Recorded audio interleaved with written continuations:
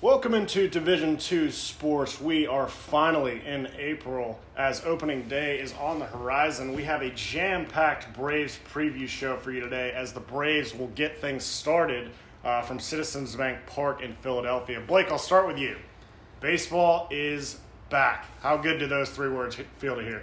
It feels great, man. April 1st is also April Fool's, and just so everyone knows, the odds makers in Vegas are fooled today because the Braves are the underdogs against the Phillies, and that's bad news for the Phillies. So I'm ready to roll.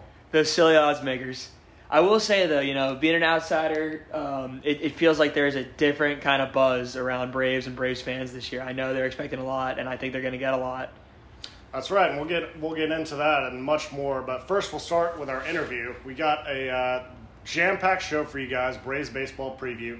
We'll start with our interview with Braves expert Chris Dimino. This is Chris's second time on the show, and we are thrilled to have him on again. He provided us with all things Braves baseball and more, and we couldn't say better things about Chris. But without further ado, here is Chris Dimino. Ladies and gentlemen, this is the main event of the evening.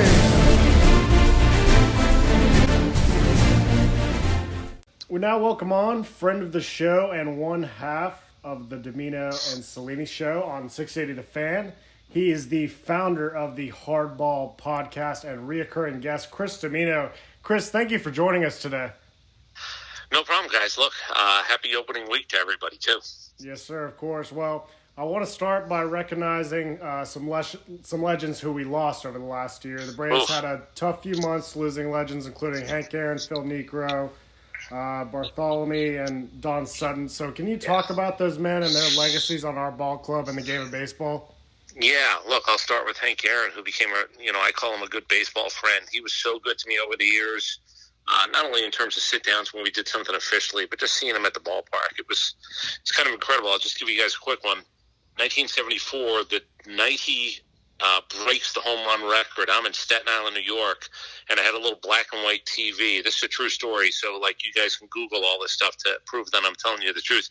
There were these things called a Kodak 110 cameras, and you actually had to bring film in to get developed. But they had these little flash cubes on it. So I was such a big baseball fan, and I'm 11 years old. I took a picture of the TV in my room when he hit the home run on a Monday night, but all you see in reflection is me taking a picture of the TV because of the flash. Well, flash forward to many, many, many years later, and I showed Hank that picture and a picture that I took of the New York Daily News that the headline was 715. And it was funny. He just thought it was really interesting that people outside of the city of Atlanta not only cared about it, but there were 11-year-olds who cared about it. So it was kind of nice to get to know him over the years the way that I did, and his family a little bit as well. Don Sutton, obviously being in town, was always interesting because while he was known as a Dodger, he certainly did enough time with the Braves to receive the honors and the accolades that he did as part of Atlanta. Bill Bartholomew is one of the most important people in Atlanta sports history. And Phil Niekro was, I'll just say this, he was maybe as good a guy at the bar as anybody I've been around. To have drinks, not one, but multiples with Phil Niekro was really as good as it gets. Storyteller, he appreciated who his family was. He came from a town in Ohio that, quite honestly, if the baseball thing didn't work out for him and his brother Joe, it might have been go to work in the mines. And while he understood what that hard work was, he didn't want to do that. His family didn't want him to have to do it. So they did the things as much as you could back when he was growing up to make sure and ensure that he had a chance to play baseball. So, 10 Hall of Famers in about a 12-month period, and certainly the city of Atlanta took a really, really big hit with the loss of those men. Yeah, those are some incredible stories you were able to share.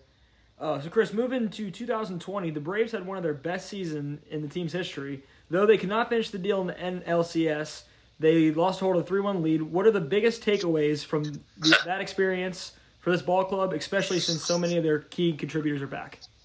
Yeah, look, the good news is it wasn't flukish. They had built over a few years, including a couple of bad years, to get to that point where they were every bit as good as the Dodgers. They gave the series away. I've had a chance to speak to a bunch of guys about that. 3-1 lead, 3-2, 3-3, it's over. And they go home, and the Dodgers go on to win a World Series. And I'm not saying the Braves would have beat Tampa, but they were every bit as good as the Dodgers, which certainly leads me to believe, and rightfully so, they could have beaten Tampa and won the World Series.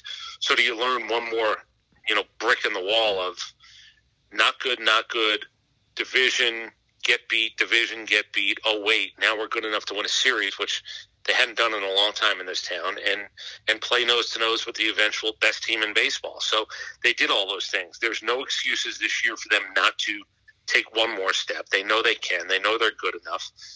There might not have been anything flashy when you sign your own guys back, but this is a good baseball team. And I think if nothing else, what they learned last year is winning is good, losing stinks more than winning feels good. And I hope the offseason in this spring and going into the long version of baseball at 162 is going to lead them to not only know they can play with anybody in the National League, but it's time to do something about the idea of going to the World Series as the only goal this year. Mm-hmm. And staying on the topic of playing with anyone in the National League, the Dodgers were able to add NL Cy Young winner Trevor Bauer to a massive deal. How do you see that working out for the Dodgers? Do you see them kind of repeating, or? I hope he's such a jerk that the team implodes all around him. Look, the incredible thing about the Dodgers, and I will give them credit as difficult as it is, when you win the World Series, a lot of times there might be a fat cat syndrome where you don't do something to make yourself possibly even better.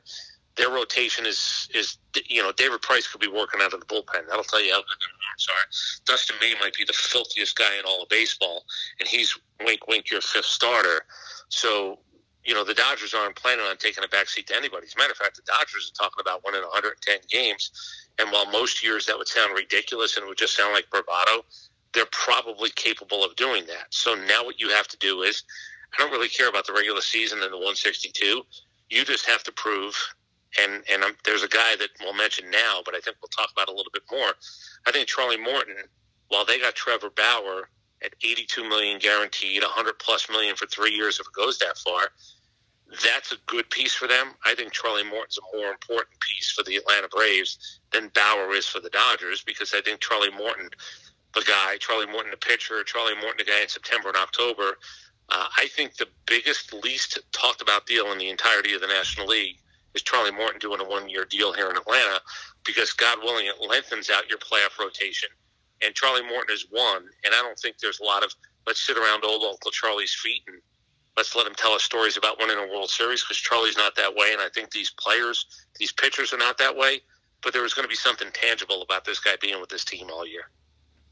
Chris, last time we spoke to you, you told us a story about Freddie Freeman when he was, given his first deal, and y'all interviewed him, and you got the chance to talk to him about how he was just a guy on the team, and he was pissed off when you talked to him a few years later. He said that he was pissed off he didn't have any meaningful at-bats. Yeah. He had some meaningful at-bats last year. He had the best season of his career last season and was the heart and soul of the Braves' run. I know you and Freddie are very close, and you spoke with him right after he won the MVP. Mm-hmm. What was that experience like for you? Because you've covered him his whole career. Yeah, it's funny. I thought about this. The first time I really, really had a chance to sit down with Freddie, it was before, obviously, he was married to his now wife, Chelsea. They were in New Orleans, and Chipper Jones was treating them to a trip to the Super Bowl. And, God, they were young. I mean, I know I'm old, but, boy, they were young. And it was really interesting to think back about that. Chipper knew that he was talented. While I think a lot of people looked at Jason Hayward, he was drafted in the first round. Freddie was the second. Local guy, hits a home run in his first Major League game, in his first Major League at-bat. And I think the story was supposed to be Jason Hayward. But no knock on Jason. Chipper told me that this guy is going to be the better all-around player, the more productive player, I think is what he put it, because he said he has no holes. His swing has been the same for years and years and years. And he knew how good Freddie was going to be.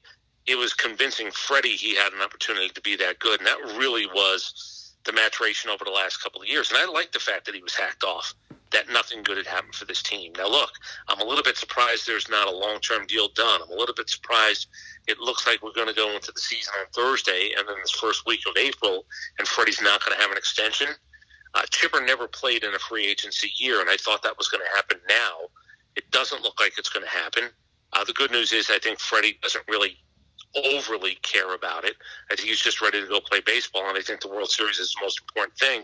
But to watch his maturation, to know now that he's 10 years into his career, and I watched a guy who, quite honestly, look, he was always big, but he was sort of Baby Huey big, and now he's man strong. He can drive the ball to the opposite field. He's not looking to hit home runs. They'll go out because he's strong enough to do it.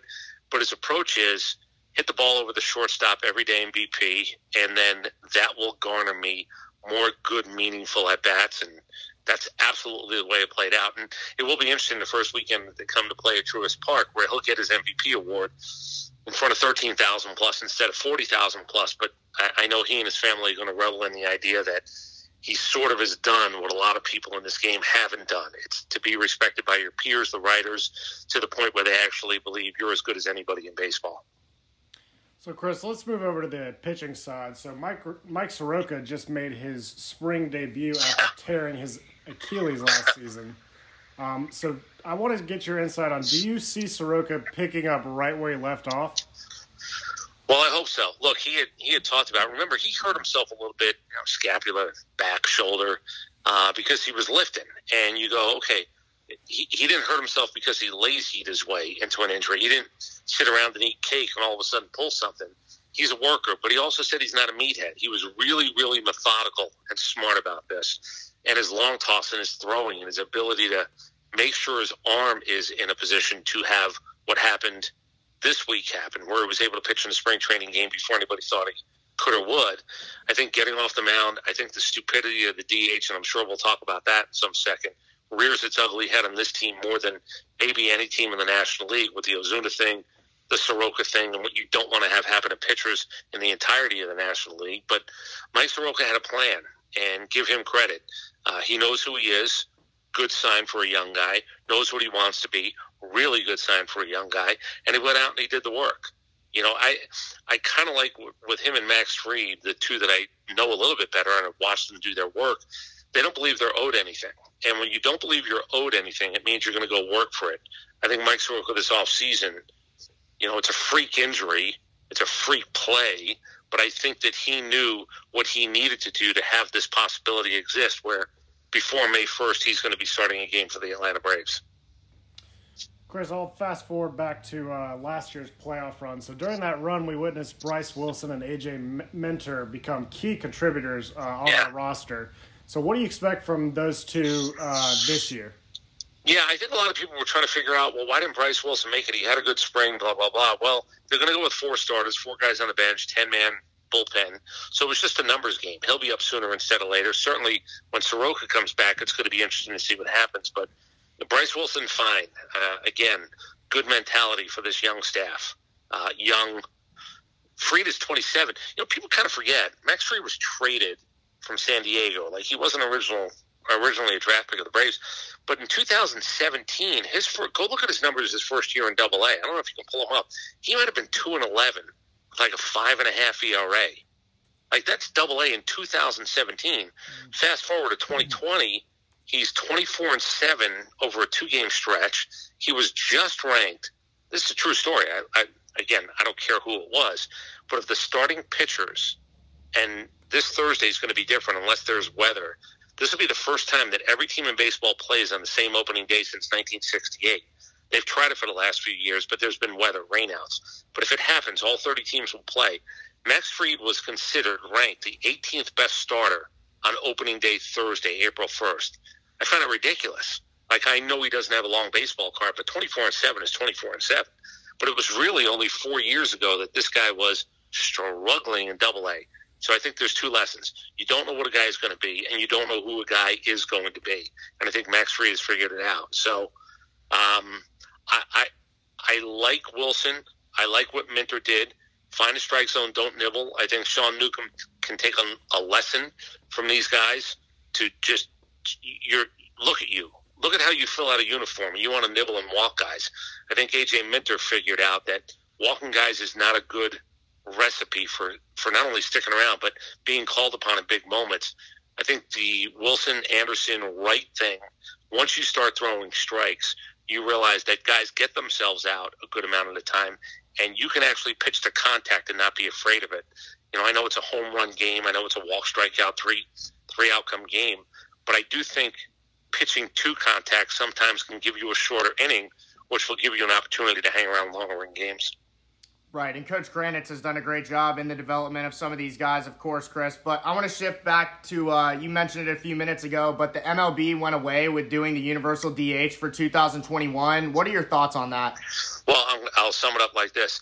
In the long history of the book written on the stupidity of the DH, 2021 is the greatest, biggest, filthiest chapter in the stupidity of the DH in Major League Baseball. The idea that this is not here, it was a bargaining chip, MLBPA, the Players Association, not being able to get this done with the owners. Look, the owners don't want pitchers hitting. They don't. Players don't want pitchers hitting. They don't. But they weren't able to figure it out to ensure that it wasn't going to happen. And I think here in Atlanta with the Marcell Ozuna, not only the deal itself, but just what you'd like to do with him, and Mike Soroka coming off an injury. And there's not a team in Major League Baseball that wants to see a pitcher take a swing. They certainly don't want to see him standing on first or second base. And the idea that they couldn't get this done because it was looked at as a bargaining chip instead of what it really is, dumb. If we don't have universal DH this year, it's kind of the lowest moment in a really sort of decades-long low moments of the DH in baseball. Chris, last time we talked, you mentioned how it was smarter for Anthopoulos to make a move to go get a guy like Marcell Ozuna and bolster up the bullpen, which he did in back-to-back off seasons. Yeah. I'm interested to know, do you think that the Braves made the right call by paying Ozuna what they did to bring him back? Yeah, he's relatively a bargain, and we weren't really sure with free agency this year coming off last year how much money was lost. There's still guys in free agency who have not signed. I mean, there are big-name guys who haven't signed, including Shane Green, by the way. I thought Ozuna was a relative value. The fourth year is going to be interesting. I talked to Alex Anthopoulos. He said all along they were certainly willing to go 4 years. The defensive replacement thing, it's why Ender Inciarte's on the roster if you do want it in a 4-3, 3-2 game after Ozuna gets his last at-bat. So you can play around with that if you choose to. But, yeah, I think Moneyball is really interesting. The concept can really be broken down. You don't need to read a whole book. It's just how many guys do you have on your roster that play above their pay grade? Marcell Ozuna, while I don't think it's going to be as good as last year where you're an MVP candidate, Triple Crown candidate, I do think that relative value, Marcell Ozuna is fine. And I kind of believe this. Anytime you sign a guy for more than 3 years, you sort of live with the idea that the last year on a deal, whether it's 4, 5, 6, 7, 8, you might be eating cash because you might not be getting their best athletically, but you're paying for the first 3 years in his case. You're paying for the first 5 years in some guy's case. And I do think his worth to this team, watching Freddie Freeman while he was hitting second, will hit third this year, having Marcell Ozuna protect him was a really, really smart move for the Atlanta Braves to get him back. Acuna dealt with some injuries, but he certainly showed flashes of being that perennial MVP type player. How do you think he'll carry that reputation into this season? Well, I think he wants 40-40. Look, the 50-50 thing has been thrown around, and I don't even dare to dream to that. But I think he wants 40-40. I think he wants to put himself in rare company, and I'm okay with that. I don't want him just running to run. I don't want his fingers in harm's way around second or third base. I don't think that's great for anybody. But I do think there's something about this guy that says, if they're going to talk about me this way, if you're going to compete with the youngest shadow of Mike Trout, if you're going to compete more closely with Juan Soto, Fernando Tatis Jr., and anybody else that might play in Toronto, like a Guerrero, I think not only is he up for the challenge, but I think he revels in it. So I think look, here's the thing I'm worried about. Lindor's going to sign a deal for over $300 million. Tatis signed a deal for over $300 million. This guy didn't sign that deal. And I'm always a little bit nervous when a guy might have the opportunity to get pouty or sulky when he thinks he's not getting his. Everything that I've been told about him now, it's not that. It's to prove he is as good as anybody in baseball. So that's a good thing. Somewhere down the road, is he going to get a little bit pissed off, hacked off about what other guys are making? Yeah, there's a good chance he might. But if he puts the energy and puts it in the right direction, where what he cares about more is that people talk about him as being underpaid, being as good as anybody in baseball, that could actually work to the Atlanta Braves' favor. Yeah, absolutely. And he's a better right fielder, by the way. He really is supposed to be in right field. He's a better right fielder than a center fielder. So if it's Pache, if it's for the long haul, it's Pache. I think Ronald Acuna playing in right field is actually going to be a benefit for this team as well. Yeah, absolutely. Talking about the third base situation, this offseason we saw Nolan Arenado traded, and we saw a lot of rumors surrounding the Cubs' Chris Bryant. The Braves elected to stay put with Austin Riley at third base. What are your expectations for Riley this season? Great question. I don't know if it's numbers for me. Here's what I expect out of him and Pache. I want them to be good enough, not so good, good enough, that I don't have to consider taking them out of the lineup at any point. Remember, 2 years ago, Austin Riley wasn't even basically going to play in September, and he wasn't really going to play in October. I'd like to avoid that. I don't need him to be all-world. I don't need him to be attach numbers to him and just say if he doesn't do this, it's not good enough. I just want him and Pache, quite honestly, to be good enough where it's not a consideration to take him out. Now, everything to me, and I've sort of joked about it, but I don't think it's funny. Like, I really believe this. Everything in life is a math problem. It's a math equation. So Nolan Arenado, let's just say it was $34 million. Let's say it was bought down to 26. Is Nolan Arenado 37 times better than Austin Riley? And, you know, you can make a case he's not, because nobody's 37 times better than Austin Riley. It's just as great as Arenado is, and he's building a Hall of Fame career, is he worth paying 37 times as much as Austin Riley? I think the answer is no. Plus, you would have had to give up players. So I'm okay with this decision. I just need him to be a guy that, whether he's hitting sixth, whether he's hitting seventh, if he proves he can actually hit fifth in this lineup when d'Arnaud's not playing, great.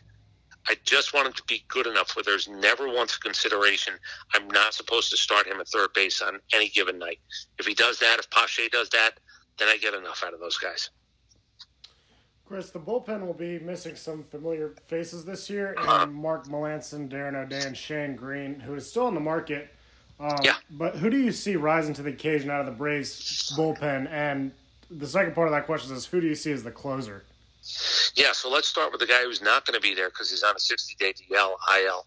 Tucson had a really good spring, and I think Sean Newcomb better, kiss the ground when he lands in Philadelphia, being on his opening day roster, because I think it's Tucson's injury that gives him an opportunity.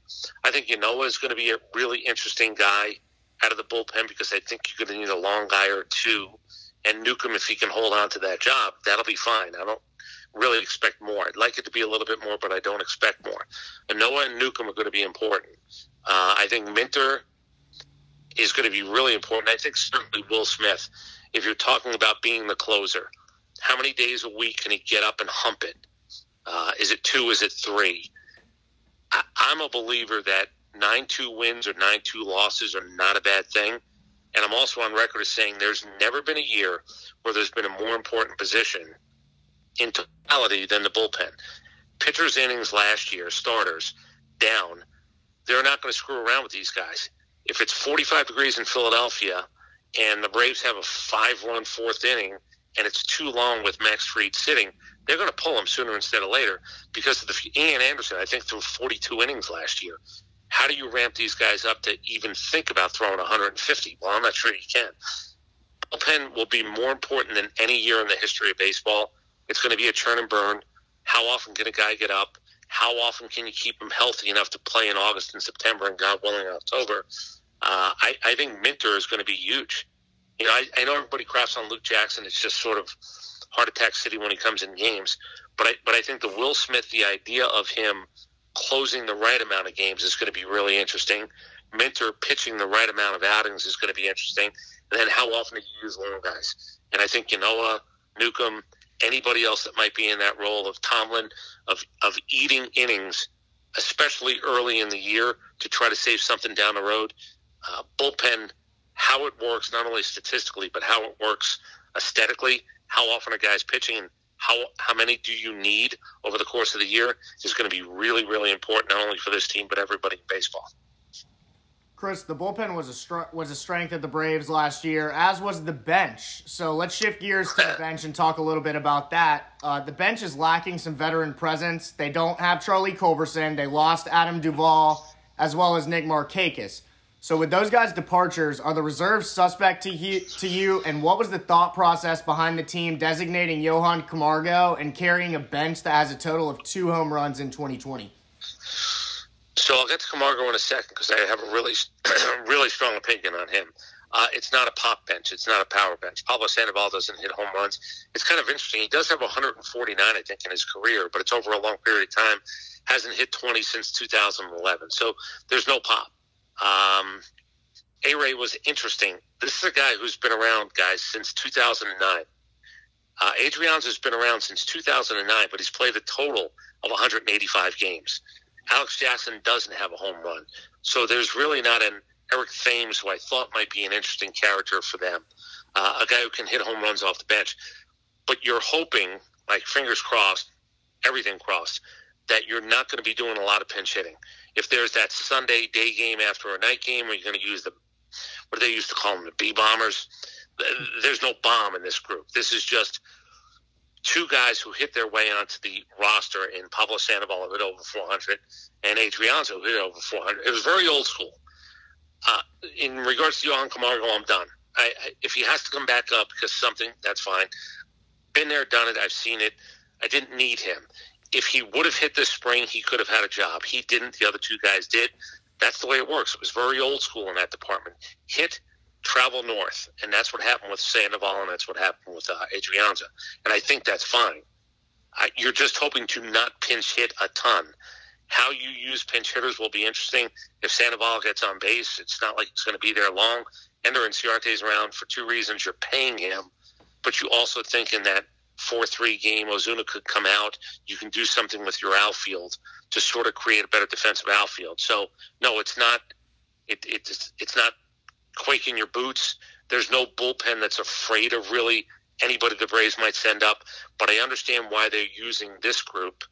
They don't have a home run hitter coming off the bench, but they're also not looking to pinch hit really for any of their 7 regulars other than catcher.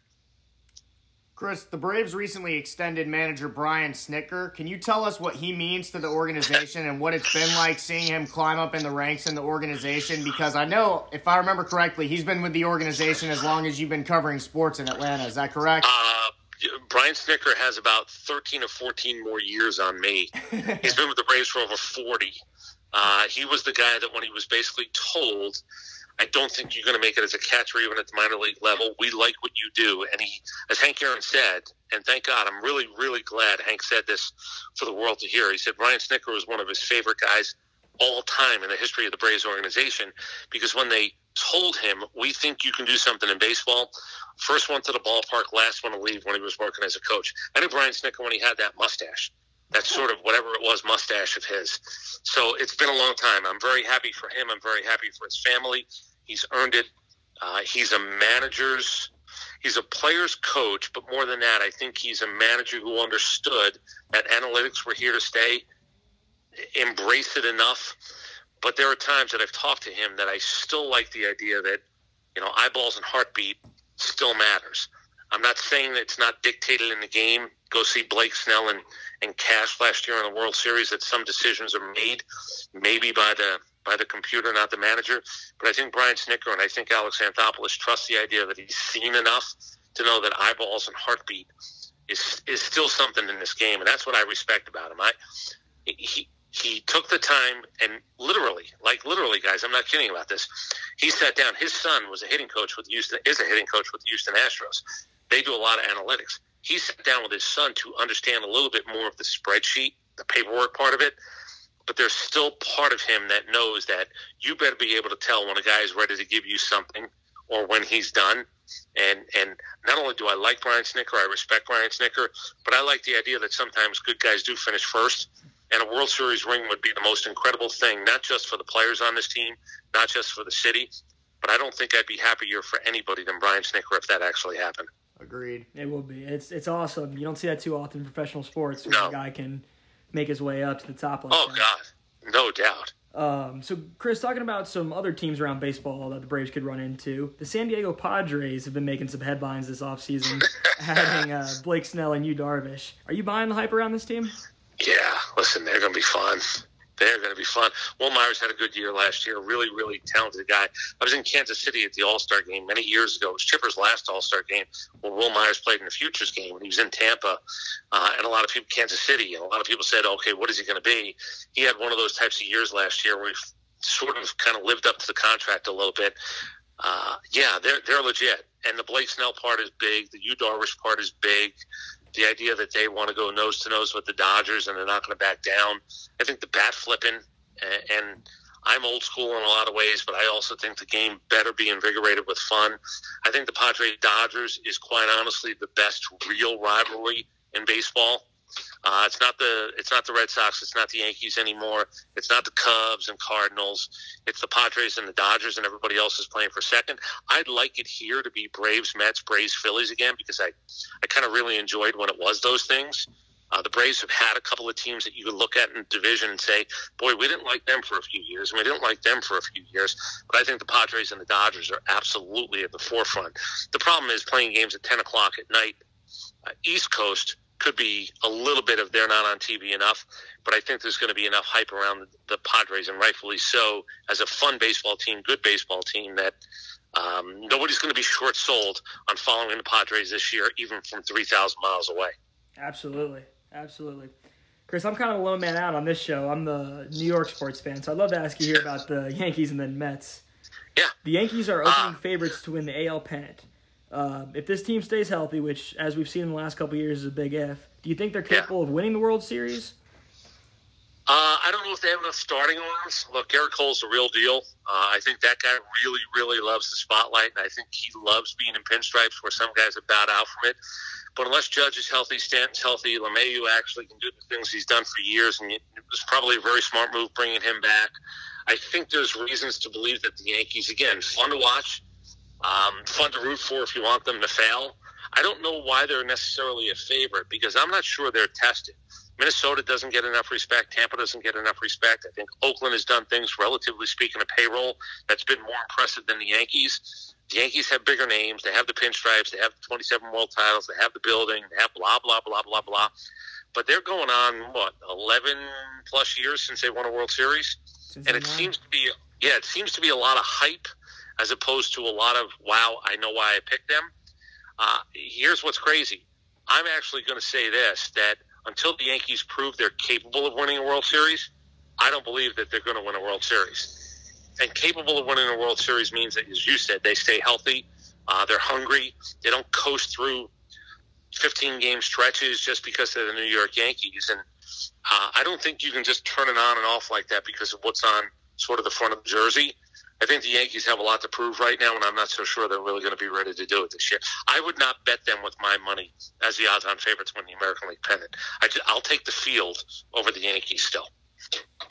Well, Chris, let's talk about that other team in New York, the New York Mets. So the Mets are receiving a ton of hype this offseason. They're the even favorites over the Braves to win the NL East as of right now. Yeah. Had a very active offseason, including the additions of Lindor and Carrasco. So do you see the Mets as a serious threat this year? Yes. I think Stroman is one of those guys. He's polarizing because he certainly talks a lot, but he's cocky, but I think he believes everything that he believes. I think if Syndergaard comes back, and I did say this for a few years when the Mets were picked to be a winner of the East, I said, no, their rotation, their five won't stay healthy enough. I think this might be the year that they finally do, if and when Syndergaard comes back and he's able to throw the rest of the year, whenever that is.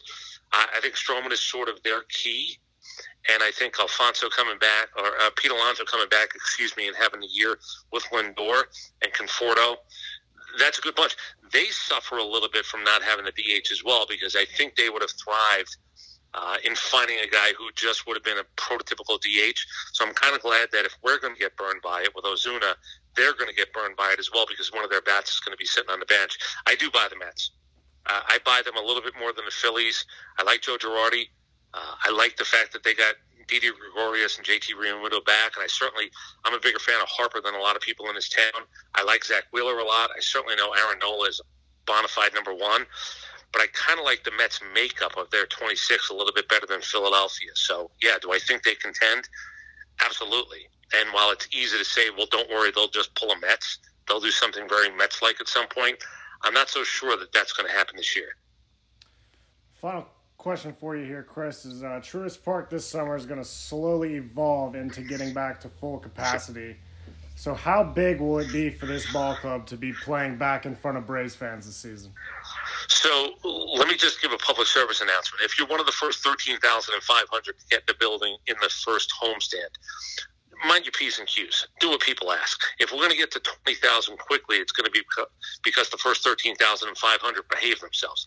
If they ask you to wear a mask, if they ask you to do this, just do it. It's the quickest way to 20,000, quickest way to 30,000, and quickest way to get to capacity is we have no problems in the first couple of months of the year. I do look. What's interesting is this has never been really, and I know the chop and everything exists where it has been at times a national story. The crowd has been the worst to first and sort of that whole era of the early 90s. I don't know if it's ever going to be that again, but I do believe that this fan base has seen enough to know that this team is for real. And the social high fives and the high five Ranger, go to the ballpark, go to the Battery, and have a good time, whether it's a drink before or a drink after. That's a real thing. So I don't know if it necessarily wins you more games, but I know the players are looking forward to it because I've talked to them about it. But I think what really has happened is that this team is not a hope, wish, coming out of spring training, maybe it's going to be us. I think the fan base in Atlanta knows that they're a really, really good baseball team. They're going to walk into the building knowing that. And I think at the end of the day, that probably can create a little bit of energy that certainly wasn't there last year and really, quite honestly, wasn't here the first couple of years they won a division. It's an expectation, and that means there's pressure.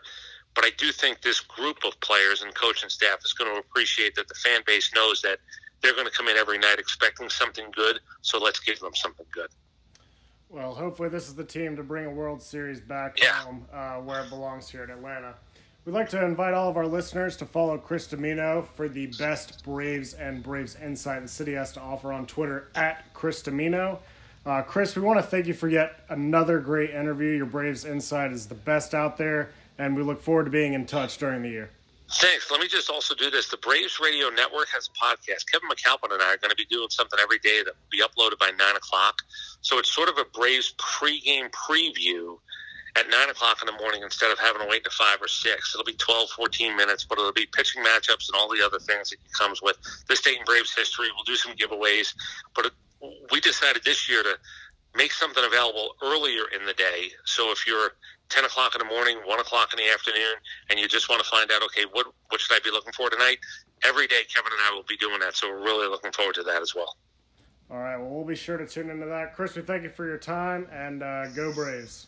Gentlemen, thank you very much. Listen, seriously, best wishes to everybody you have as listeners, best wishes to your families, and hopefully we catch up again in the not-too-distant future.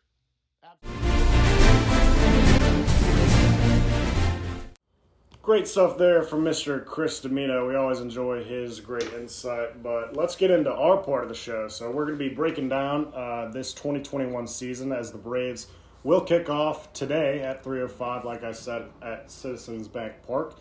But let's get started with the Braves lineup. So this year, as we know from last year, the lineup is absolutely unbelievable. Without a doubt, on paper, I believe this is the best lineup in baseball. Blake, why do you agree?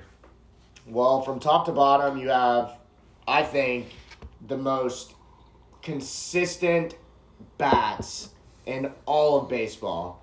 That starts at number 1 in the order with Ronald Acuna Jr., who came into the league and has not slowed down whatsoever. Next in line, you did have Freddie Freeman batting second a little bit last year during that epic playoff run, but he's going to move back to the 3 spot. You're going to have a little bit of a competition between Dansby Swanson and Ozzie Albies right there. And then, of course, you got Marcell Ozuna coming back, and I think that's what makes them who they are. Marcell Ozuna is the guy for this team when it comes to really giving them that edge, that attitude edge that they need. And, him coming back, I think, is really going to help these other guys, and you're going to see Travis d'Arnaud again at the 5 spot. And then it's really all going to depend on Austin Riley and Christian Pache. Are those guys' bats going to be consistent enough to hang with the Dodgers, to hang with the Padres? So we're going to find out really quickly. Yeah, let's get into Pache and Riley a little bit. So last year Riley was kind of disappointing outside of that home run he had. Big-time strikeout machine. I mean, if this guy's not hitting the ball out of the park, it's no good. So he's going to be starting at third base this year, and Pache is going to be moving in the outfield as Markakis departed this offseason. But we talked to Dimino a little bit about this, and he feels relatively confident in each of these guys. But Pache's first full season why do we think that he's going to be have such a pivotal role in this matchup, or in this lineup, excuse me?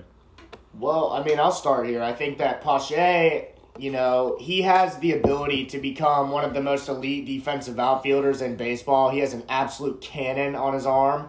The guy is very, very, very fast, and he's a potential 20-20 guy this year. I read some 30-30 takes. That would be unbelievable if he did that. And, in his first year, I'm not going to give him those expectations. But I think if Christian Pache goes 20-20 this season, then I think the Braves are going to be making that same run they made last year. And then going back to Austin Riley, I absolutely loved what Chris Domino said. He kind of asked Riley just to be good enough to where they don't have to consider taking him out of the lineup.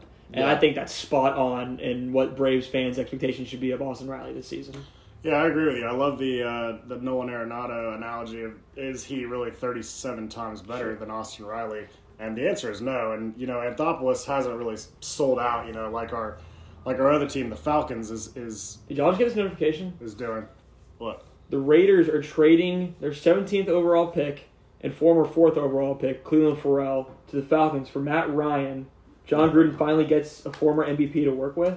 What is this? Are we a news-breaking podcast now? I hate to be like part PMT, but hang on. Are you seeing this? Matt Ryan, 17th overall. Cleveland. John Gruden finally gets a former MVP to work with. Who tweeted it? Rap Sheet. Oh, that's fake news, brother. That's fake news. We got the April Fools going on over here, though. It was close. I will say that if you think that Cleveland Farrell will be a member of the Atlanta Falcons, you may need to stay off the weed, as Stephen A. Smith would say. So, back to baseball, because we're not talking about football right now, because it's not football season. So, back to baseball. We're going to talk a little bit more about Austin Riley a little bit, because I think that Austin Riley really, at this point in time, has developed the swing that he needs to have in order to be the power hitter he wants to be. But he needs to figure out the trajectory of that swing. He needs to figure out exactly why he's swinging at every breaking ball that comes to him. It doesn't really make sense, but if he can kind of just be a little bit more patient at the plate, Austin Riley's going to be an awesome third baseman in this league. And like Ford said, Chris Domino said, is he 37 times, or is Nolan Arenado 37 times better than Austin Riley when it comes to money and when it comes to play? And in my opinion, not a chance in hell is that the case. So you roll with Austin Riley, you let the young guy play, and you hope that Chipper Jones being there as a part-time hitting consultant helps him out. And Riley's got to be like the prime candidate to make up for, Duvall's 16 home runs they got last season. I mean, I'm sure we'll talk about the bench here in a minute, but, I mean, there's combined 2 home runs on the bench. It's crazy. But I'm sure Braves fans are excited to see these two guys grow, as they've been in the farm system for a little while, but now finally earning their spot in the lineup. We'll see if they can, have productivity in that lineup. But let's move over to the bullpen. We'll start with the starting rotation. So the Braves starting rotation this year got better, believe it or not, from last year. So we added Charlie Morton from the Rays, and we get back Mike Soroka. So today, as we're recording, the Braves are going to start Max Fried, and then we will go with the starting rotation of Fried, who's starting tomorrow, Anderson? Yep, Fried, and then you're going to have Ian Anderson, and then I believe Charlie Morton, and then after that, you're going to have Soroka. So Soroka had his first spring performance, looked all good, but with this starting rotation, why won't the Braves win the NL East? There's no chance they don't win the NL East. I know you guys are going to absolutely sit here and tell me I'm a homer, but there really is no chance in hell that the Braves do not win the NL East with the pitching rotation they have, as long as Mike Soroka can come back and play. And with it not being a throwing injury, that's really important. Like, I mean, we talked to Chris Domino about Soroka's recovery and how he's going to be able to come back, and will he be able to go back to exactly the same form where he was? And honestly, I think he will. I think that Mike Soroka is the key to that rotation. If Soroka can come back and he can play like he was, there's no stopping this rotation. And he also gave a lot of love to Charlie Morton. And said, if I remember correctly, he said that Charlie Morton was the best free agent signing this offseason that no one was talking about. And I tend to agree with him. Even though he's a little bit older, Charlie Morton was on a Rays staff that was very elite. And, he was the odd man out, kind of, when it came down to it in the playoffs. And he was struggling a little bit last year, higher ERA, lower velocity. But I expect Charlie Morton to really thrive in this rotation. I think that he's set up to have an incredible 2021 under Brian Snicker and Coach Kevin Kranitz. Yeah, another guy I want to talk about is Ian Anderson, because he, during that playoff run last year, was unbelievable. I mean, immediately as he joined this Braves lineup, he was striking guys out. I mean, I don't think anyone expected him to be this good. But it's going to be interesting to see how he can do it throughout the span of an 150, 160-game season, because he is a young guy. How many times did he pitch last year in the playoffs? I believe 3 or 4. So let's just see if he's that durable to do it throughout the entirety of the year, because that's going to be very pivotal in this starting rotation. Other than that, love the starting rotation, love Fried on the mound today. I think he's going to have an awesome year. And, that's pretty much all I got to say about that, if you guys don't have anything to add. I do think that it's worth adding that, we do have a couple of guys that you could see joining the rotation, so don't hit the freak out button yet if some of these guys start off early on this year struggling. You do have Huascar Ynoa, you have Bryce Wilson, you have even a guy like AJ Minter who had a scratch start in the playoffs. There are a lot of people that you need to keep in mind that could end up joining this rotation. Sean Newcomb, maybe? Well, Newcomb as well, and Chris Domino called out Newcomb, and I think, as a fan of Sean Newcomb, he's one guy that I really want to look at and just say, get it together, and let's play baseball, because he has everything he needs in order to succeed. He's got the speed. He's a left-handed pitcher. He's special, and his command on the mound is the only place that he struggles. So if he can figure that out, he's going to be a very, very key piece in the bullpen. And if not in the bullpen and we need him in the starting rotation, he could always make that move back if need be. Well, let's talk about one more guy before I move on to the bullpen, Kyle Wright. So Kyle Wright broke our hearts last year in the playoffs, giving up runs. None of the Braves fans are really thrilled about this guy, but some seem to think that he could be at the 5 spot by year's end. Do you agree or disagree? I don't even want to answer this question, as Mark Melancon said when Dave O'Brien asked him one of the dumbest questions ever after the Braves beat the Dodgers in Game 4 of the NLCS. But I will answer it, and Kyle Wright will probably never be in the Braves rotation, aside from some scratch starts. If I was Alex Anthopoulos, I'm looking to make a package deal at the deadline, throw him in it, and maybe someone else, and try to go get maybe a bullpen pitcher. I know that's not the best take in Braves country, because, we're not the team that trades away our prospects, but I don't believe in Kyle Wright, and I never will. I did not like him in the playoffs, and I didn't like him before that. His command is unfixable to me, and frankly, I think that he probably needs to consider going elsewhere. Well, we'll see. That 5 spot's going to be interesting to watch. Give it to Bryce Wilson. We'll see, man. Give it to Bryce Wilson. I'll move on to the bullpen. So Bryce Wilson, we talked a little bit about him with Chris Domino as well as AJ Minter, who were heroes last year in the playoffs. Why is this bullpen going to be as elite as it was last year, or why not? So I am apprehensive to say that it will be as elite as last year. When you lose a guy like Mark Melancon, who not only was, kind of the heart and soul of your bullpen, he was one of the best relievers in baseball last year.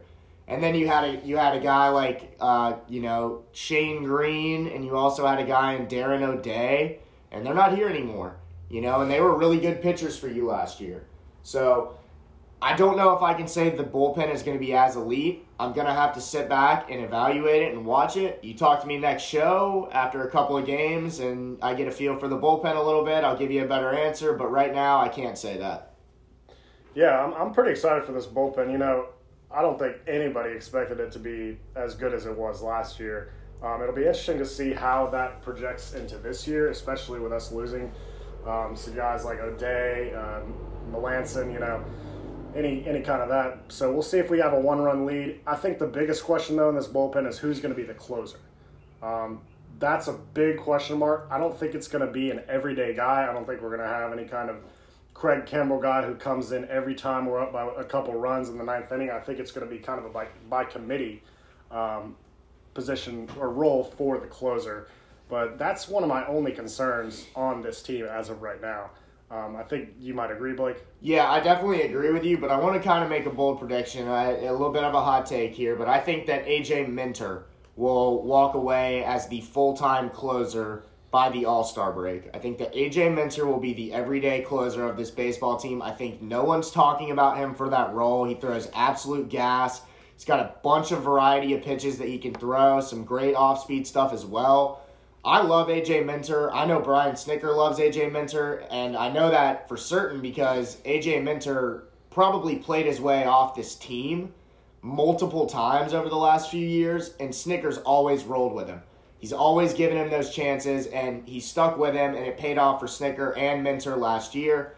I think the momentum rolls on, and I think this guy could be a serious force to be reckoned with in the Braves bullpen.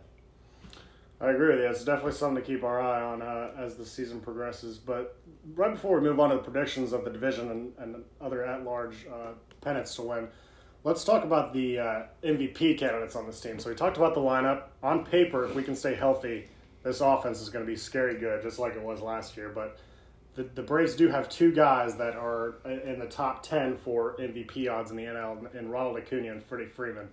Ronald Acuna, like Domino said, he's underpaid right now compared to guys like Tatis, and he might want that money, but like you said, he still has that demeanor of, I want to prove that I'm the best baseball player and I don't need money to do it.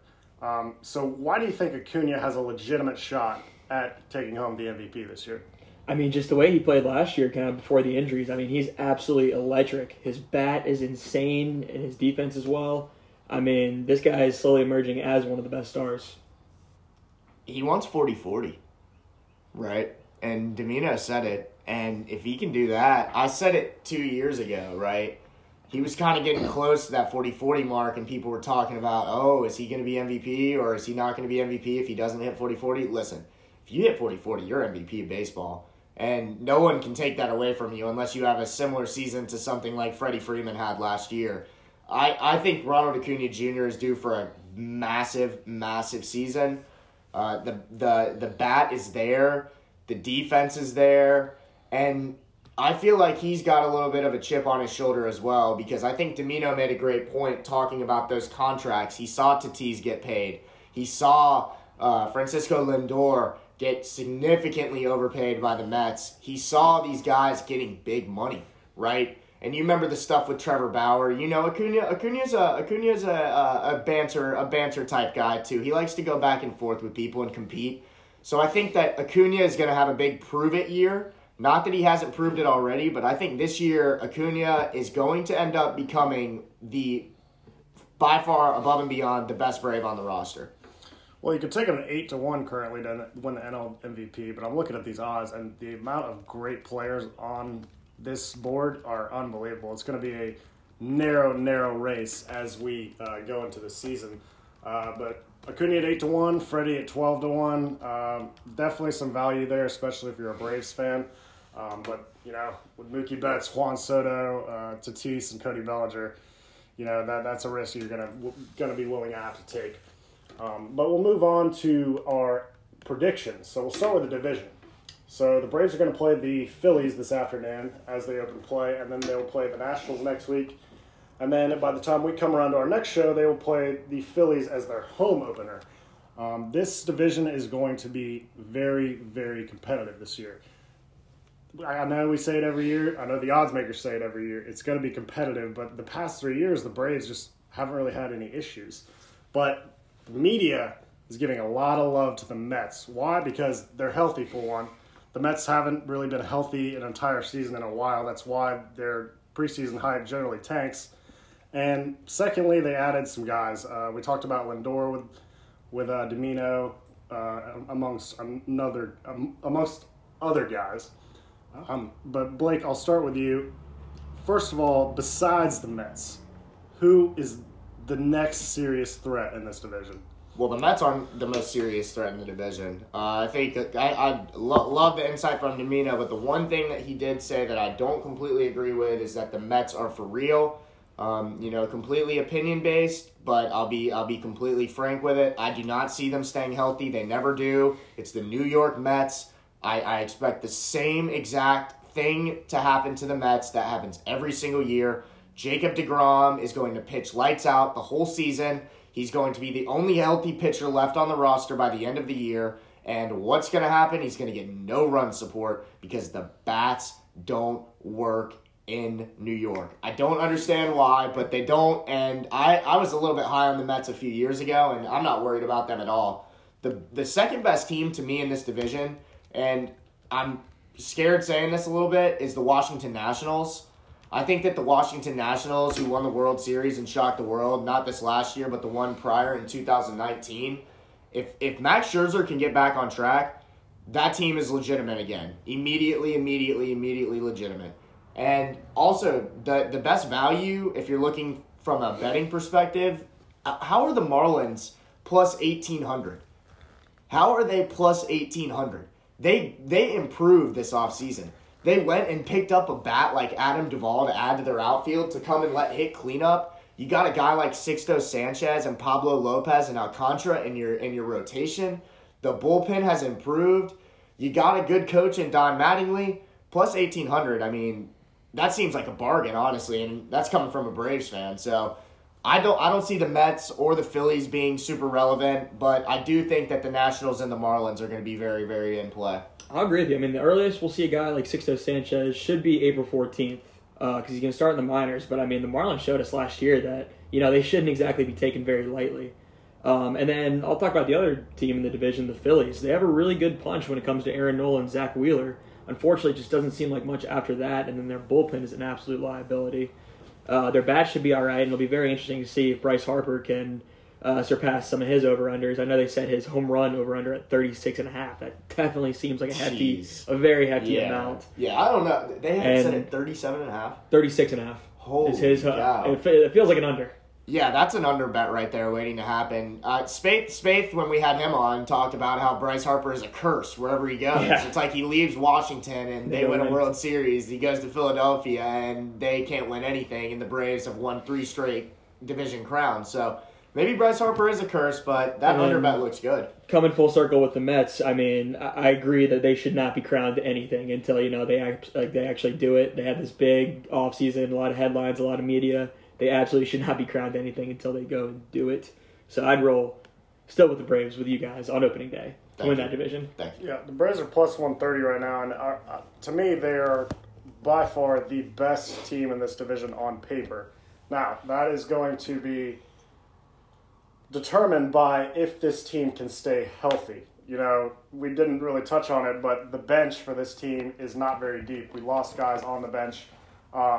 So if we lose guys, if we lose big hitters to injuries, even if it's on the 60-day IL, like Acuna, Ozzie, it could be concerning. I think the Mets and Braves race is strictly, like you said, going to come down to who can stay more healthy. I do agree with that, and it always does with baseball. These injuries happen, and, it's a long season. So you got to remember that with it being a long season, these guys are going to get banged up every once in a while. It's hard for your body to stand, that much damage and destruction throughout the year. So if the Braves stay healthy, I do not see them not winning this division. And I know that is a homer pick, but it just makes way too much sense for me.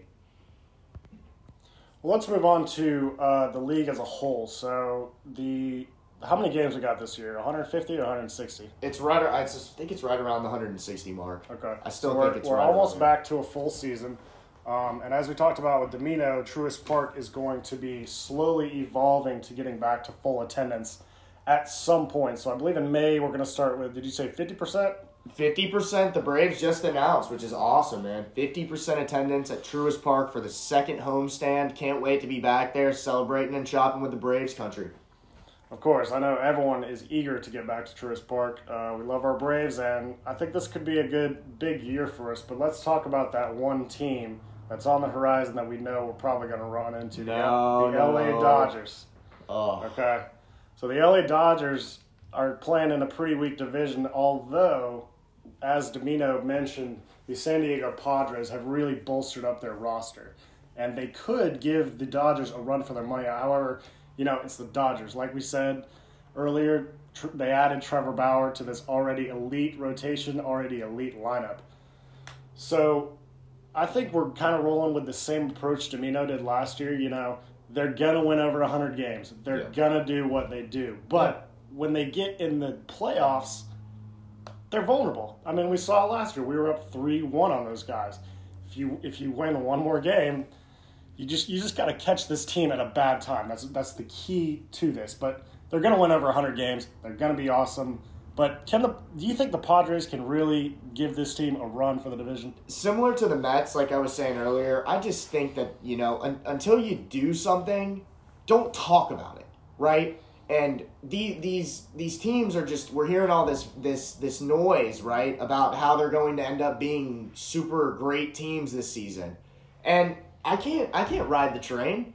Why would I ride the train with the Padres or the Mets right now in the NL West or the NL Central, I guess? What is it? What division is that? West. It's the West, okay, excuse me. So the NL West and then the Braves in the NL East, right? The Dodgers have ran away with it the last how many years now? And then the Braves, same thing in the NL East. And we keep talking about these new teams coming up and challenging, right?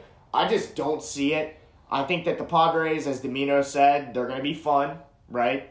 You got Manny Machado, you got Fernando Tatis, you got Blake Snell, you got Yu Darvish, and, you got a really cool ballpark, and you got good fans. So it is going to be fun. I'm excited to see what happens, but I don't see anyone messing with the Dodgers in the regular season.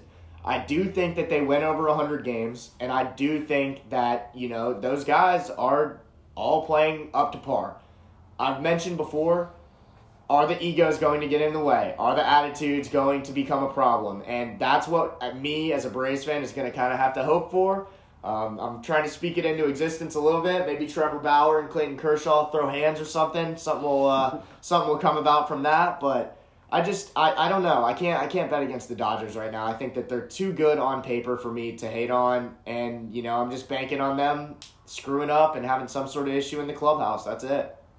Well, in this NL West division, I mean, you got the Dodgers, you got the Padres, and then you got three just terrible teams. I mean, the Dodgers and Padres are going to beat the absolute brakes off the Giants, Rockies, and Diamondbacks this year. So it is going to be those two teams at the top. We do see the Dodgers winning their respective division. However, this division is so weak. I mean, Dodgers, Padres, then you got the Rockies who just lost Arenado, not much pitching. D-backs, Giants haven't been good for a while. Should be the Dodgers coming out of that division. They will probably have the highest seed going into postseason play, but, that's all out of our control as Braves fans. We got to do what we do. We got to win games and put priority on winning that NL East title. I want to say something too, man. We're not worried about the Dodgers. Like, I as a Braves fan, I want to get that out there. We're not scared of that team anymore. Like, I feel like on paper, everyone's like, the Dodgers are untouchable, right, in the postseason. And it's not true. We had them right where we wanted them. And if we get back there, we're not going to screw it up. We just have to focus on ourselves, and we have to win the games that we're supposed to, and we have to win games against good teams and do what we're supposed to, and we'll be right back where we were last year. Right, and I think Snitker is the perfect guy to have that vision. I think he's going to put absolute priority on winning the division for a fourth straight year. And like you said, we all believe it's going to happen. But let's talk about the AL for just a minute because we haven't even talked about them yet. So the AL's got a number of teams this year. Yankees, Astros are up there. Even the Athletics could walk away with the AL pennant. But who do you like the most in the AL? I'm going to go with the crazy pick here. I'm going to take the Tampa Bay Rays to repeat as ALCS champions and be back in the World Series. I love Kevin Cash. I know this is not a hot pick right now. People are probably going to hate on it. But the reason I like that is because the Rays are one of those teams that they never paid these guys. Like, when they had that World Series team a few years ago when Joe Madden was the manager, and you had Longoria and Crawford, and you had all these guys, right? They all left. They all went to other teams. The Tampa Bay Rays don't repay their superstars. They don't feel like, they're like Liberty Media a little bit here in Atlanta. They don't see the need to give a guy, a baseball player, a massive contract. They don't feel the need. They think that they can replace these guys and find superstars through their farm system. So I like the Rays. I think that the AL East is going to be the best division in baseball. I think that the Blue Jays are improved. I think give some love to the Blue Jays this year. Red Sox with Alex Cora back at manager. Look out for them. The Orioles are still going to be absolutely horrible, but other than them, the Yankees, the Rays, the Blue Jays, the Red Sox, it's going to be a really tight race. Chris will be disappointed, but I'm not super all in on the Yankees right now. And then the one team that I'm going to pay very close attention to this year, all the way through the season, is Tony La Russa and the Chicago White Sox. I think that could be a sleeper as well. But I'm going to keep my eyes peeled on the AL because I think that this year, for the first time, it really is wide open. Last year, it seemed like everyone felt like the Rays would end up making it to the World Series, and they were the favorite for a reason. So I'm going to keep my eyes on it, and like I said, I think Rays and White Sox would probably be the two teams to keep your eyes on. Yeah, the AL, like you just said, it's narrow for the teams that are coming out. You look at the odds boards, you got basically odds ranging from 3-1 to 10-1 for 8 teams. So that's just crazy. But a team that I like that I just mentioned is the A's because they've really bolstered up their bullpen, their starting rotation. Their lineup's decently good. I just got to believe that if they're going to put this much into their lineup, into their starting rotation, results have got to happen, Yeah, you got to see something. You got to think their window is going to be right now if they're really being honest with themselves. So tough division to come out over the Astros, but I will be keeping a close eye on the A's as the year goes on. Are you willing to pick the A's over the Astros? Is that what you're? I don't know, man. You don't know about that? It's Okay. razor thin, but I'm very excited to watch that division. Well, they play each other. They play this afternoon. So we're gonna get a good taste, of what we could see. Maybe come October, they could face off each other. I know that they play in the same division, but that division I didn't even mention, but that division is going to be very, very competitive as well. Again, the Astros and the Athletics are the two teams I'm going to keep my eye on as well. Can the Astros come back? They made the playoffs last year after all that crazy stuff happened with the banging on the trash cans and the cheating scandal. So if they can make the playoffs with all that noise going on last year and now everyone's being a little bit quiet about it, I did just remember, though, the fans will be involved this year. Uh-oh. Yes. That might be the A's future right there, boys. Yeah. I don't know about that. So with the fans being involved, that does make things more interesting for the Astros because they didn't really get to hear the hate last season. They didn't make it far enough into the playoffs to where fans were interacting and being able to come to the games and stuff like that. So I'm interested to see that. And I don't know if they come to Atlanta or not this year, but it would be very fun to try to go and see an Astros game at some point this season. I agree. I think everyone's excited to troll these guys. They didn't get any kind of treatment last year. I forgot about that. Yeah, just nothing. No repercussions from their cheating scandal. So kicked under the rug. Yeah. Just literally just brushed under the rug. They're getting off easy in all categories, but not this year, Houston. You are going to get it from every single ballpark that you go to. But before we close out the show, World Series prediction, who are you rolling with?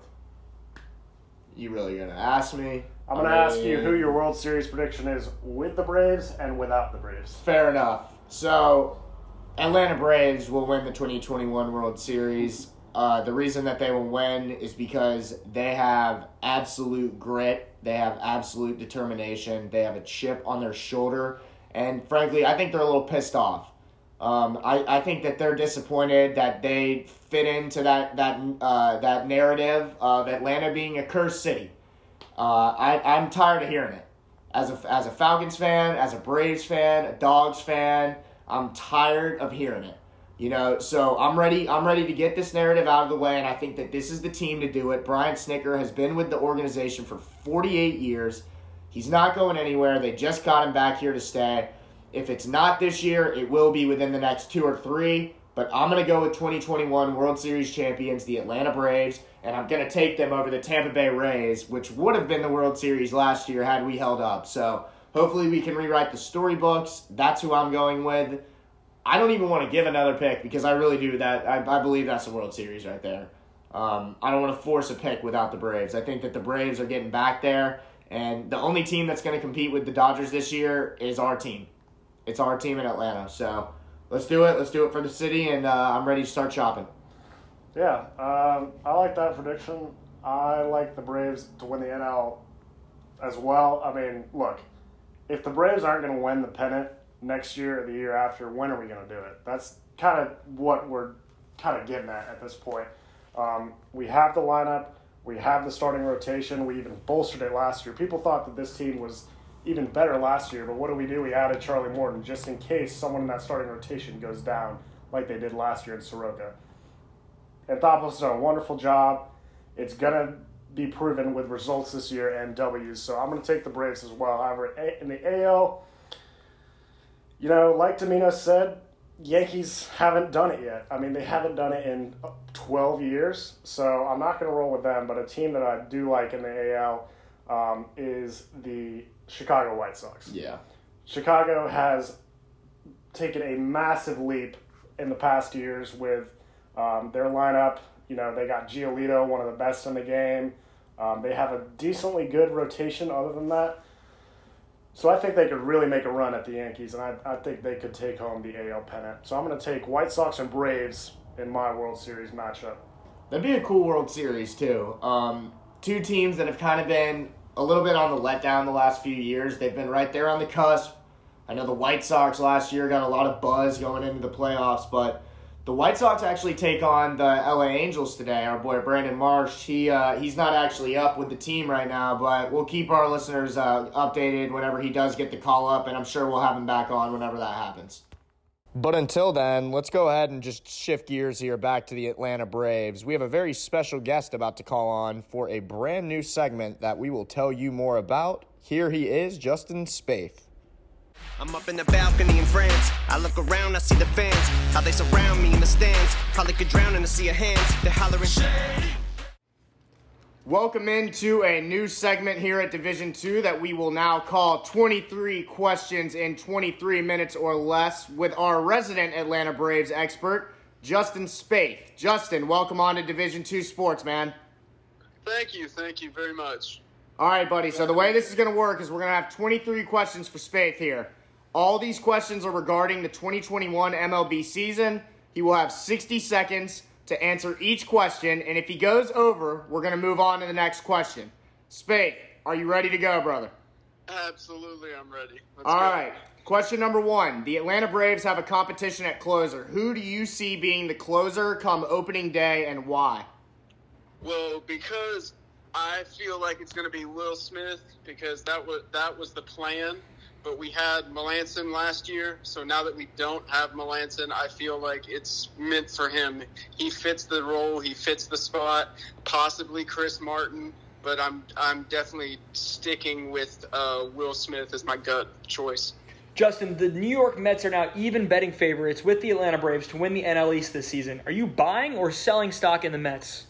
I am selling the stock in the Mets. The Mets always struggle towards the end. There's always injuries. I'm not really sure how Francisco Lindor will fit in the system. There's a bunch of question marks. The only thing that's not in question is their starting pitching, but their offense needs to help match their starting pitching if they want to make it anywhere. So we'll just have to see. So this year, the Braves are relying heavily on two youngsters, and Austin Riley and Christian Pache. Who has the better season and why? Well, I'm going to go with Austin Riley because he has more MLB experience, and he's better offensively so far from what we've seen. Defensively, it would be Pache, but offensively and overall, I think I'd have to go Austin Riley. Justin, Freddie Freeman won the 2020 NL MVP, as you know. So aside from Freddie, who do you see competing for this award in 2021 on our roster? I would have to go probably Max Fried. I feel like Max Fried's got the most potential for that award. Maybe Marcell Ozuna, but I think I would go Max Fried. He showed a lot of promise last year, and I feel like he's just going to build from that. The Braves are looking at a regular rotation of Max Fried, Mike Soroka, Charlie Morton, and Ian Anderson, and who to be the fifth, Justin? Drew Smiley. Drew Smiley is going to be the fifth starter. Justin, we've lost a few bench players and in reserves. Which bench player this season makes the biggest impact? Ehire Adrianza. And why do you think that is? What's your intel there? Because my intel on that one is the fact that he hits great from both sides of the plate. He's very consistent defensively. I don't really see anybody else on the bench that could quite match him hitting wise. So I just feel like he's got the best chance to grow from the bench. Justin, does Drew Waters make the active roster by the end of the 2021 season? I do not believe so. No. That all depends on if we keep Ender through the season. If we keep Ender through the season, no. If Ender leaves, possibly. Justin, the Phillies have been a major letdown over the past few seasons. Do they get back on track this year? I do not believe so, because I believe that Bryce Harper is he's a curse. He's a curse to the team. They were doing great before he got there, and when he got there, they have steadily gone downhill every year since. So, no, I do not believe so. Justin, Vegas has the Braves over-under for regular season wins set at 91.5. Are you riding with the over or the under? I'm going to go over on that one. I say 93. 93. Very specific, Justin. So let me shift gears here to our bench. So for the casual fans who may not know, we don't have much depth on our bench this year. Are you scared that our bench had a combined 2 home runs in 2020, and what do you expect for the bench? I don't expect a lot of home runs. I do expect consistent defense. I do expect consistent hitting from at least Ehire and Pablo, because Pablo and Ehire have done amazing things so far throughout spring training. Pablo needs a little bit of help defensively with his errors, but hitting-wise, he's hitting over 400.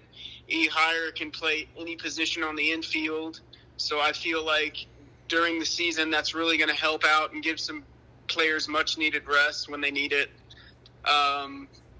I feel like Austin Jackson or Alex Jackson is going to have a pretty consistent time behind the plate. I think it's not going to be split 50-50, but I think it's just going to be a great bench overall. Like, there's no bad part about it. There's nothing that really concerns me too much, unless we're talking about home runs. If it's home runs, then probably not. We probably won't hit that many off the bench. Justin, who is your sleeper team in the National League? In the National League, my sleeper team would probably be the Marlins. I'll have to go the Marlins. The Marlins have a really good offensive stacked team, but the only question mark is their bullpen and their starting rotation past the first 2. The first 2 starters are pretty consistent, but anything after that is hit or miss. But if they can have their pitching match their offensive power, they have a chance to make it to the playoffs. Justin, I'll go to the other side. Who is your sleeper team in the AL? Ooh, in the AL, I'm going to have to go the Angels. I don't know why. Something just tells me I feel like the Angels, they've been through enough. They've been through the ringer enough, and I feel like their offensive overload's going to start coming through, and I feel like that their pitching is going to match that, hopefully. I feel for them, because I've always felt for them, and I've always felt for Mike Trout, having to be the only player to be so consistent on one team for so long and get nothing to show for it. Right. Shout out to our guy Brandon Marsh on the Angels, of course, who probably will end up on their roster by the end of the season. So let's shift gears to a guy who may not be on the Braves active roster by the end of the season. Is it game ender for Ender Inciarte in Atlanta by the end of the season, Justin? I believe so. I do not, unless he has a consistent showing the first half of the season. I believe the only reason he is here now is his defensive glove alone being a 3-time Gold Glover. But I believe that if he can't match his hitting with his defense, that we'll have to let him go and have to probably bring up Waters, like I said before. If we let him go, Waters is going to come up. If we don't, Waters is going to stay down. So I feel like he's gone. I feel like we've led him on this team for so long, and we can only keep him on there for his Gold Glove defense. But now that Christian Pache is up, we're not going to need him as much longer anymore. So I feel like we need to get rid of him now and get the most we can out of him while we still can. Justin, my favorite ball club, the New York Yankees, made a couple moves this offseason. Their over-under for wins is set at 95.5. Are you taking the over or under on that? I will have to take the over on that one. I feel like the sky's the limit for the Yankees. I feel like they could go 97, they could go 99. They probably could go over 100 wins. Justin, are you surprised that manager Snitker did not bring back catcher Tyler Flowers? I am not surprised at all. I was not a fan of Tyler Flowers. There wasn't really anything he did for me that was amazing or anything off the wall. I feel like it was time to start bringing up the catchers that we have in our system, our young catchers who have promise. So, no, I was not surprised at all. Justin, our starting rotation is absolutely stacked this season. Aside from Max Fried, who you gave some love earlier, which Braves starting pitcher has the best season and why? Let's go. I'm going to go with Ian Anderson. I feel like it's his time to shine. He did great in the playoffs last year, except towards the end, but that's okay. And I feel like it's his time. It's his time to put up or shut up. It's his time to just be the consistent person and the consistent player that he can be. He can throw strikes. He's not really giving up the home run ball very often, which is good for a young pitcher. He's very stingy, and I feel like it's going to be tough for many people in our division, and much less any other division, to get hits off of him on a consistent basis. So I feel like it's his time to shine.